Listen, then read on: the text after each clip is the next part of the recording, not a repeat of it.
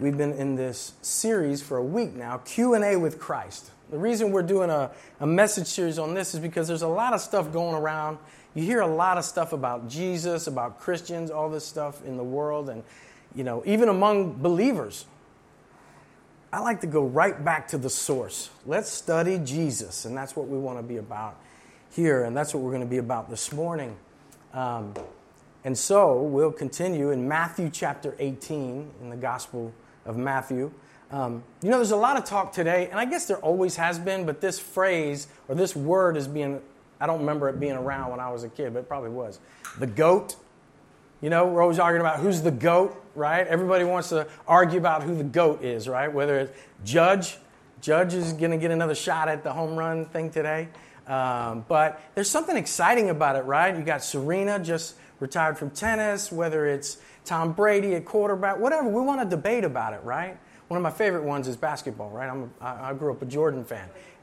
LeBron, he wants to claim that, but he claimed, the thing about the difference in LeBron and Michael is this. Michael never talked about being the greatest. LeBron feels like he's got to call himself the greatest, Well, that series with Golden State, I'm definitely the greatest after that. Let it ride, man. History will tell. But that's a thing that we talk about, right? That's a thing that we want to debate about, is who's the greatest of all time, right? Because it feeds something in us. Even if it's not us, we want to be a part of history. We want, hey, I was around, I saw it, I experienced that, right? There's something within us that desires to be great, right? Everyone wants to be a part of it or at least have their part in it. Where does that come from? It comes from deep down inside our pride, right? It comes from my own pride. I want to be recognized. I want to be appreciated. I want to have respect, especially when I feel like I've worked for it, right? I've earned it. Well, this is not a new thing. We're going to look at this passage with Jesus today, and we're going to see some of the same issues with the disciples. This is not a thing that we invented.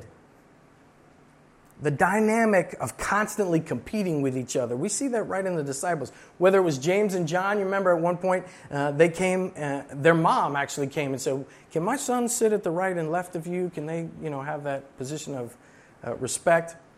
Even at the Last Supper, when Jesus is washing feet, they're debating over, the Bible says, of who's the greatest. We have this desire to win. I'm very competitive. Our family is very competitive. I won't get into it, but very unhealthily competitive.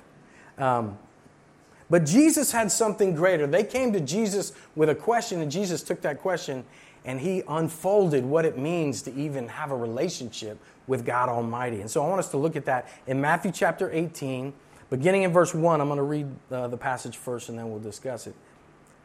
And I'll be pulling my glasses on and off because I'm going blind. 18, verse 1. At that time, the disciples came to Jesus saying, who is the greatest in the kingdom of heaven? And calling to him a child, Jesus, put him in the midst of them and said, truly I say to you, unless you turn and become like children, you'll never enter the kingdom of heaven. Whoever humbles himself like this child is the greatest in the kingdom of heaven.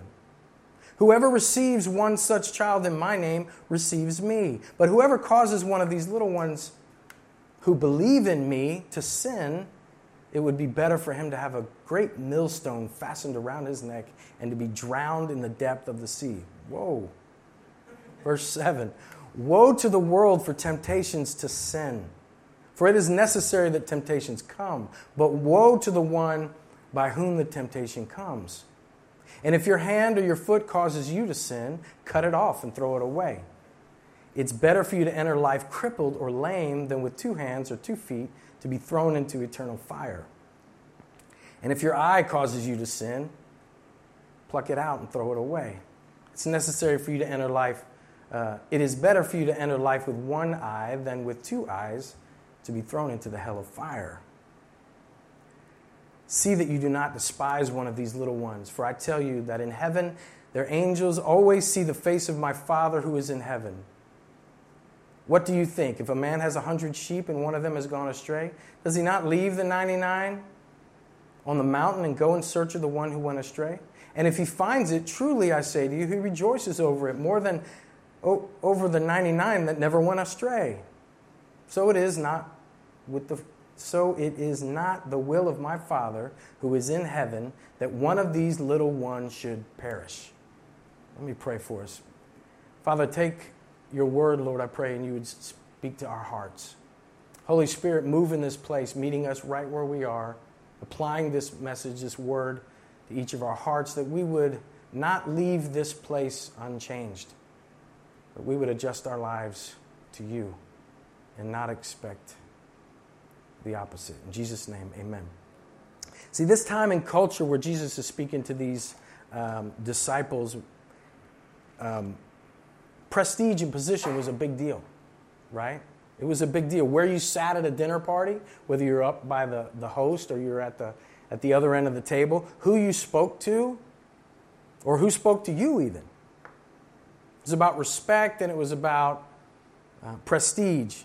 Now, there's a battle today for greatness, right? There's a battle today for this. We see the struggle for power in our society, in our culture, and around the world. We see it as our greatest need. What I deserve, right? I want to get mine. We want to be acknowledged. We want to be appreciated. We want to be approved of, right? But throughout history, what we can see is what we want is more power, more respect. We want at least our fair share, right? Nothing has changed. And that's not all bad, but we've got to start in the right place. These disciples who had been with Jesus, they had heard him teach, they had watched him minister, loving people, and still they can't help themselves but think about this hierarchy. Who's going to be the best? Who's going to be the greatest? I went not too long ago, several years ago, I went to Haiti, the church that I was serving in. I was a worship pastor there, and I went with our head pastor, and we helped start a church there and also a little school, first primary school in this village. And so we were there for the whole week, and we were just there to encourage them. And it was interesting, and we had nightly services. And it was interesting because every time we would get up to speak, either myself or my pastor, there was this one gentleman, a Haitian gentleman, who would stand kind of off to the side, but he was right there. Made sure that when everyone else was seated and we were speaking, he was just kind of right over there. And I always was curious about that. I thought maybe he was our security or something. I didn't know what he was doing.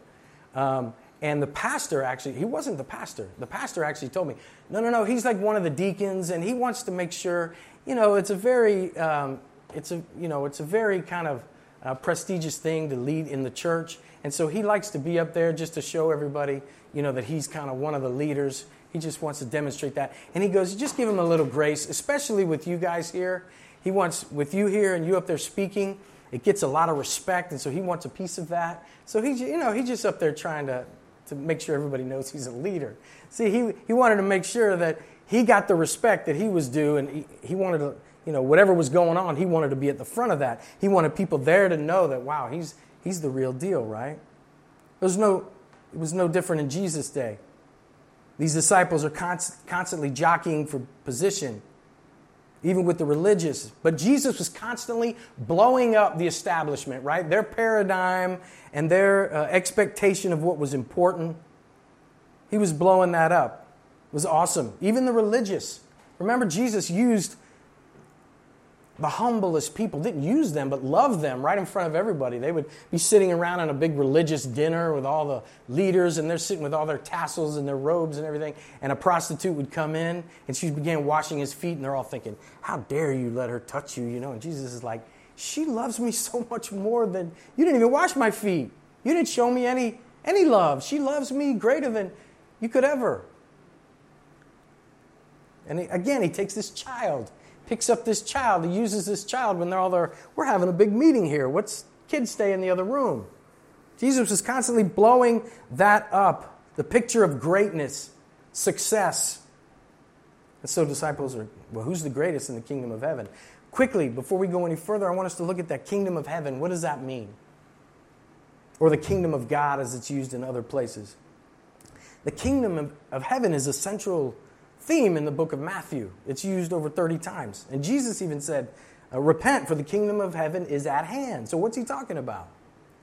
See, the Jewish people were anticipating a physical kingdom, right? They're waiting for this warrior, mighty warrior, to get the boot of the Romans off their neck and establish this earthly kingdom. But Jesus was talking about a spiritual kingdom. He even said before Pilate, my kingdom is not of this world. He was speaking of this greater kingdom. It's not about religion. It's not about politics. It's not about power. It's about the heart of God intersecting with the heart of man through Christ. He's not going to set up an administration. It's about a relationship. The kingdom of heaven is a relationship between you and your Creator. And it's still mind-blowing. You go into any church this morning, you talk about, wax eloquently about Scripture and all these things and talk about, religion. Everybody can kind of, okay, I'll sleep through that. That's fine. It's good. I can accept that. You start talking about relationship, like what God wants to talk to me and walk with me. Now you're getting crazy. But that's exactly what Jesus is talking about when he talks about the kingdom of heaven. So he's blowing up these guys' idea of religion and prestige. And as usual, mankind, and at this moment, these men come to Jesus with one mindset: power, pride, greed. And Jesus is coming from another. And let me warn you this morning, the way we come to Jesus, oftentimes he's coming at us from a different angle. What we think we want, what we think we're trying to get from him, he's trying to do something completely different. And so also notice the preface of his complete answer to them. In verse 3, he says, truly I say to you, unless you turn and become like children, you will never enter the kingdom of heaven. They weren't talking about getting in. They were talking about being great. He said, you're not even going to enter the kingdom of heaven. You can't even get into this relationship. You can't even have this walk with God Almighty the way that you're doing it unless you turn. And so some of us this morning might be wrestling with, I just want to make my life count. I want real meaning and satisfaction. I want to make a difference.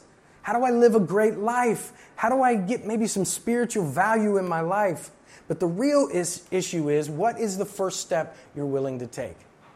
Because if we take the first step in the wrong direction, it's still going to end up in a dead end. Jesus is giving them the first step in the right direction. And so he says, the first step to enter into this kingdom, this relationship with God Almighty is, number one, humble yourself. He says in verse 3 there, unless you turn, because he knows this is not their mindset already. Unless you turn and become like children, you will never enter the kingdom of heaven. Whoever humbles himself like this child is the greatest in the kingdom of heaven. So how is this child humble? Why does he use a child as the example here? Because a child is not ambition-seeking. It says that the wording that's used here is that he picked up this child. So this is a small child. He picks up this child. Children, when they're small, they don't have this ambition. They're not seeking to be the best. They're not seeking prestige, right? I remember our son Max. He's 21 now. But when he was little, he would just go in a corner and play with Legos or blocks or whatever all day for hours. He didn't need anybody else. He didn't care. He was just happy there by himself, having a good time. He didn't need any recognition, even of what he built. He didn't care if anybody looked at it. Until he was introduced to the world of competition. Until he was introduced to sports. Until he was introduced to his siblings at an older age. Became this competition, this struggle, right? To be counted and to be first. He still struggles with that. Like I do, like all of us do. But as parents, the one thing I thought I needed to teach my kids, the greatest thing I thought I could teach my kids as a parent was to be fully functioning, self-sufficient adults one day, right? To be out on their own, to navigate life, make good decisions, to help my daughters understand they don't need anybody. They don't have to be dependent on a man or anyone else. My sons, try to teach them to be self-sufficient, right? Take control of your life. Make it happen. But one thing I've learned, I've raised 4 kids, but one thing God has taught me is that the greatest thing I can instill in my children, the greatest gift I can give my children is to know and trust God. To understand that He loves them unconditionally and is for them. To understand that if they find their strength and confidence in themselves and their own abilities and their own accomplishments, they're going to find themselves empty and exhausted, frustrated over and over again. But there is a God There is a Savior who's worthy of their trust. He says in verse 3, unless you turn. See, Jesus knows that these disciples, even though they said they're coming, they want to follow him, they give their lives, they said a lot of stuff. He knew their hearts, and he knows our hearts too. He says, unless you turn, unless you stop trusting in yourself, this is not going to work. Unless you realize your need, it's not going to work. So you and I were created with a dependence on God. There's a need for God. And the way we have a relationship with him is responding to that need, letting him in, letting him have control, letting him have a say. But we've replaced him, right? We've replaced him with independence. I don't need God. In this kill or be killed world, I'm going to be a killer. I'm not going to be on the wrong end of that. And so we're protecting ourselves. We're trying to make our own way. Jesus says, as long as you do that, you can't know me. 1 Peter 5, 6, and 7 says, humble yourselves, therefore, under the mighty hand of God, so that at the proper time he may exalt you, casting all your anxieties on him because he cares for you. Man, this is difficult. This is difficult just the way that I've been conditioned. This past week, I'm going to make a confession. I was sitting at a coffee shop, and to my defense, the tables are really close together, all right? That's just how it is in New York. I mean, I never experienced this until I moved here. People walk right up to your table and say, hey, can I sit here with you? Sure. So we were right on each other, and these people, right, were next to me, and they were talking.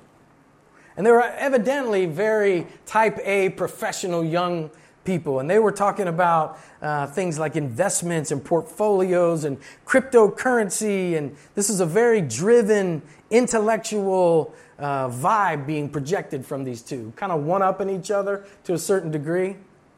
And this is a New York dynamic, right? You got the best here. People come here because they want to be the best. They want to work hard. So there's definitely an aspect of competition when we walk out our front doors. But it is exhausting. It was exhausting just listening to them. I wanted to just reach out and say, calm down. It's good. He likes you. It's fine. You don't have to prove yourself. But to let go of that mindset is a big step for all of us. It's a stretch, but it's beautiful. That passage, he says, humble yourselves therefore under the mighty hand of God. When I humble myself before God and I cast my cares on him, like he says, these beautiful things happen. He exalts me in the proper time. He cares for me, and I can rest in that. Listen, my journey of faith, my walk with the Lord was transformed night and day when I decided, you know what I read in this book, I'm gonna believe. You know, because I grew up in the church, and there was a lot of it that I was just like, yeah, you know, you kind of get numb to it. You know, I started out with the felt board and the characters, and you just kind of, oh, yeah, this is a good thing. But when I turned 25 and God got a hold of me, and I realized, you know what? I can bet my life on this. Otherwise, just leave it. I don't need another thing to do on the weekends, right? Otherwise, leave it. But if it's true, God, have your way. That's what God is calling us to. Humble ourselves. Say, you know what? I don't have the answers, God. I look to you. So that's first of all, I look to you. I humble myself. And Jesus demonstrated that, right? Coming to this earth, walking our dusty streets, washing people's feet, healing people, breaking every boundary, every wall that we built. Jesus broke all of that, humbled himself, emptied himself all the way to the cross. What a picture. That's what he's called us to do, is to humble ourselves. First of all, to enter into the kingdom, to break the mindset that, you know, I just need religion, or I'm just going along this path and I'm all right, I'll do good some days, do bad. He's saying, no, you have to stop that. You have to come humbling your heart and saying, God, I don't have the answer. That's first. I don't have the answer. I can't fix me. I can't do this. I humble myself, but it's also the way to live our lives. Christians, I mean, the opinion of the world today about Christians, what a shame. Now, yes, there's a lot of it that, you know what, and we'll talk about that in a minute. I don't want to talk about sin. I don't want to talk about accountability. Yeah, there's some of that, but a lot of it is because they know a Christian, right? Our lives should be different. Our lives should demonstrate something different. This humility is not just stepping through the door to a relationship with Christ. It's the way that I live my life. It's the way that I serve my neighbor. Whether they vote like me or look like me or anything else, I'm going to love those around me. I'm going to humble myself. That story about when we were in Haiti and that one guy was standing up there kind of by us all the time. Later in that week, there was another gentleman who we constantly saw him. If we needed anything, he jumped on his moped and went to town. He'd come back. I mean, he could stack stuff on that moped. He came back with tables and everything else on this little moped. Chickens, everything. He came back. And he never said much. He's very quiet, but he would do whatever we needed. And I could hear the pastor kind of speak to him in Creole, just say a word. He was gone. He came back. So the last day, it's church day. And it's packed. We're in this kind of like a hut, but it's jam-packed.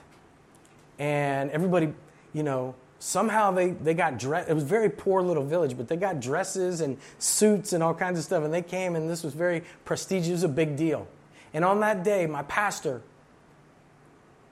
he preached from the passage of Scripture where Jesus washed the disciples' feet.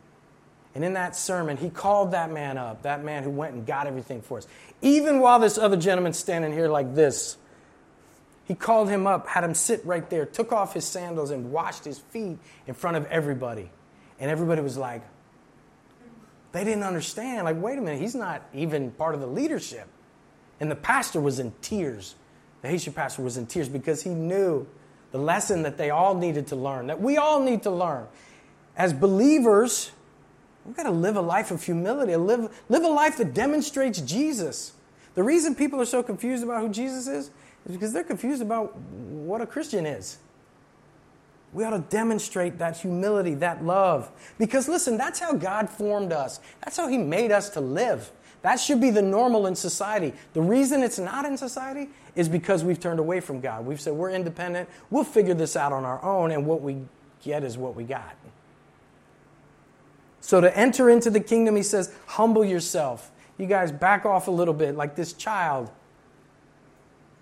Let your heart, let your life be dependent on me. Turn your eyes towards me. So to humble myself, but also to embrace faith. In verse 5, he says, whoever receives one such child in my name receives me. But whoever causes one of these little ones who believes in me to sin, and he goes on. But notice right there, he's talking about Jesus is the star of this show. One of these childs who believes in my name. See, who receives me. He described us, he described those disciples. He said, unless you want to be like one of these children, you cannot enter the kingdom of God. And so he describes the children a little bit. He says, they believe in me, right? They receive me. He's talking about two things, right? He's talking about that child whose dependence on Jesus, who does receive him, who believes in him, he said right there. But he's also talking about the one who doesn't, right? The one who puts roadblocks in the way. And that's not just some evil person creeping around trying to keep people out of church. That just means someone who's living in opposition to God, opposition to the gospel, to the good news. But I don't want to focus on that person. I want to focus on this child still, this childlike faith. In Luke chapter 18, Jesus said this, truly I say to you, whoever does not receive the kingdom of God like a child shall not enter it. So we can do all the thinking we want. We can do all the figuring out we want. We can do all the adding up that we want. Unless we come with faith like a child, we can't come. And listen, I said last week as we left, each one of us, when we walk out these doors, we're going to live a life of faith. We're just choosing what we put our faith in. And I can tell you from my own personal experience, everything outside that door and a bunch inside that door is just going to fail me. It's not worth my faith. Jesus is. See, the religious people in this day couldn't understand why Jesus would eat and drink with the lost, right? These poor and the uneducated, and also the powerful and the rich, all at the same. He called them together all at the same table, because for them it was about status. It was about studying the law, being religious, achieving a certain right to be at that table. And unfortunately, in religion, we do the same thing too often. It's about being qualified to come. It becomes about what I can do, who I've polished myself up to be so I can come to God and represent God and have a relationship with God. I've earned enough points to please God. And really, I'm just trying to please myself. Really, I'm just trying to make myself feel good, right? You can see it in the disciples, constantly trying to be Jesus' favorite. Funny, John the Apostle, in the book of John that he wrote, he constantly refers to himself as the one whom Jesus loved. A lot of people think that's egotistical, but I interpret that as John going, I can't believe he loves me. That's how I feel when I'm sitting there leading a song and all of a sudden I feel like I'm just going to break into tears. It's that. I just can't believe how much grace God has had for me and how much love he has for me when I don't deserve it. See, God never intended for you to earn his love. Never. It's not about doing more of this and doing less of that. What he asks us to do, what he calls us to do is humble ourselves and come in faith. It's about faith in him, in his provision. Will I trust his heart? Hebrews 11:6, without faith it's impossible to please God. Faith is hoping with assurance, with conviction, putting my trust in him. To live a life of faith is to live my life letting go of the temporary to grab hold of the eternal. That's what it means to come to Jesus as a child. Jesus said, come to me all who are weak and heavy laden, and I will give you rest. Oh, what a good news message. Come to him in faith, humbling my heart. It's not by works.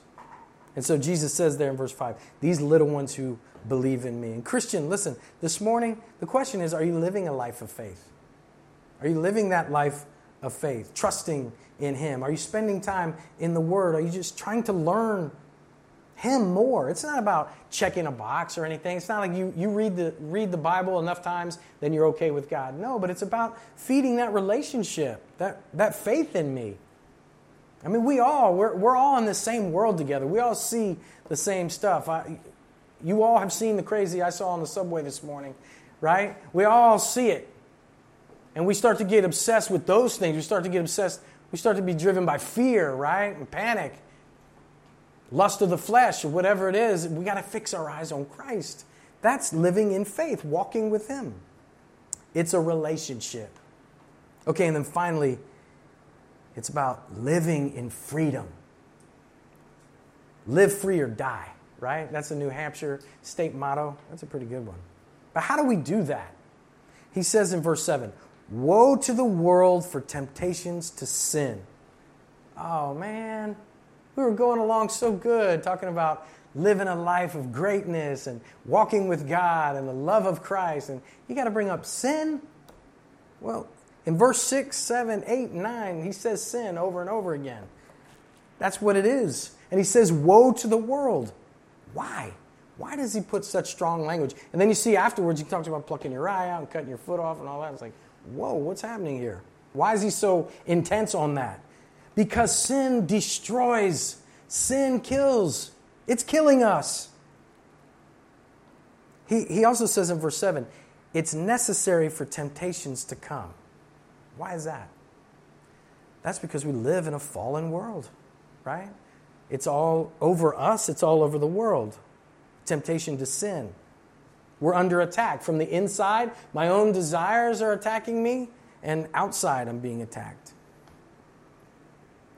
Romans 6:18 says that you and I have been set free from sin and have become slaves of righteousness. See, we just have to fix our mind on what sin is. It's a curse. It's bondage. It controls us. It always leads to shame and regret. I mean, make no mistake, the condition the world is in today is a result of sin. Brokenness, abuse, injustice, anger, bitterness, poverty, racism. It's all because we've refused to humble ourselves before a holy God. We become independent, and so I'm going to fight for me and mine. And that's what we're all doing. We've decided to put our faith in ourselves. Even our noblest efforts, we end up trampling on someone else. Listen, moral relativity is not livable. Even as a culture, if we decide what's right and wrong, it always fails. That's Jesus' point to the disciples here. He says, I know you're trying to be great. I know you're trying to be good. I know you're trying to be the best you can be and be close to God. He's saying, you got to let that go. I mean, to you and I, that sounds great, right? I want to be great in the kingdom of heaven. He says, you got to let that go. You got to hold on to me. You've got to lay yourself down because you are broken. And this is the issue. We all know people. You probably know somebody who says, you know what, I don't really need Jesus. I don't really need that whole message. Where does that come from? That comes from my own sense of, I'm okay. I'm not as bad as some other people. I do okay. I'm a pretty good person. It's a failure to understand that by the standard of God, the holy standard of a holy, righteous, just God, I'm broken. My deepest place.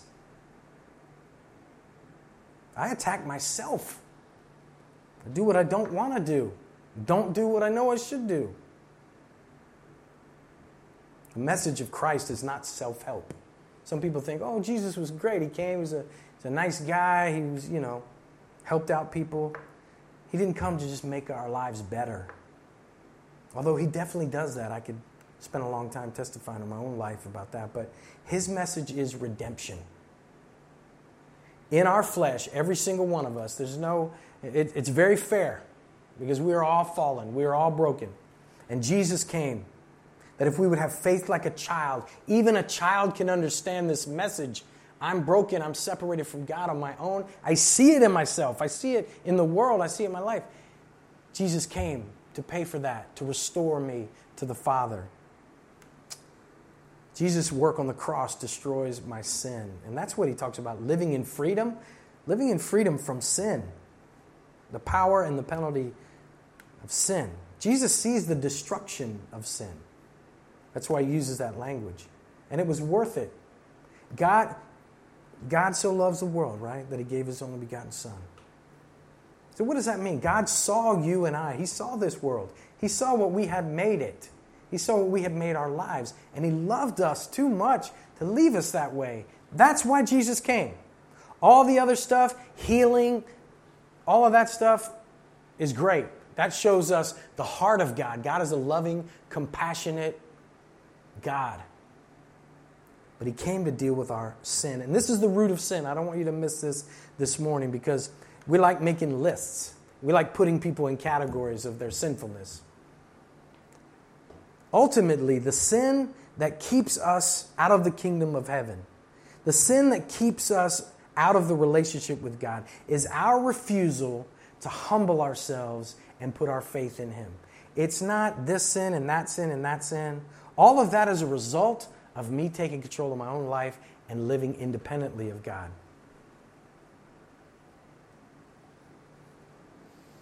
Those first two things, that I humble myself and trust in him. So the question actually is not who is the greatest when it comes to relationship with God. It's who's good enough. Who's good enough? That's what the disciples said several times. And Jesus' answer over and over again, which confused them, is nobody. Nobody. You're not better than anybody else. You're not going to be better than anybody else. You have to humble yourself and come as a child, trusting in my love for you. God's given us the solution. So Jesus says here, the one who's greatest in the kingdom humbles himself, puts his faith in me, and lives in freedom. And this is the opposite of the way the world lives. And so it's easy to walk out that door and just kind of get back into the flow of everyone else. Right? The idea of surrender and dependence in this city is just weakness. But Jesus is saying, if you really just want to live according to the world's standards and the world's economy, go ahead, but you're not going to enter the kingdom of heaven. You're not going to enter into this relationship. So this morning, there's probably two sets of people here.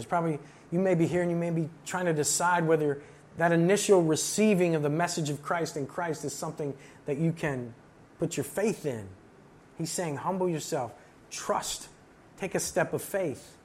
Or you may say, yes, I trust in Jesus. I believe he is who he said he is. I trust him for salvation. I believe he's God's son and all those things. But I'm stuck. I can't grow. I don't feel like I'm growing in my faith. I don't feel like God hears my prayers. Jesus is saying, humble yourself. Come to me. Jesus said over and over, come to me. Quit telling God to come accompany me in my life. Humble yourself and put your dependence completely on Him. Jesus ends this section, verses 10 through 12, with a beautiful picture of how God sees you and how He sees me as lost sheep. And He says, even if there's one, this is the heart of God.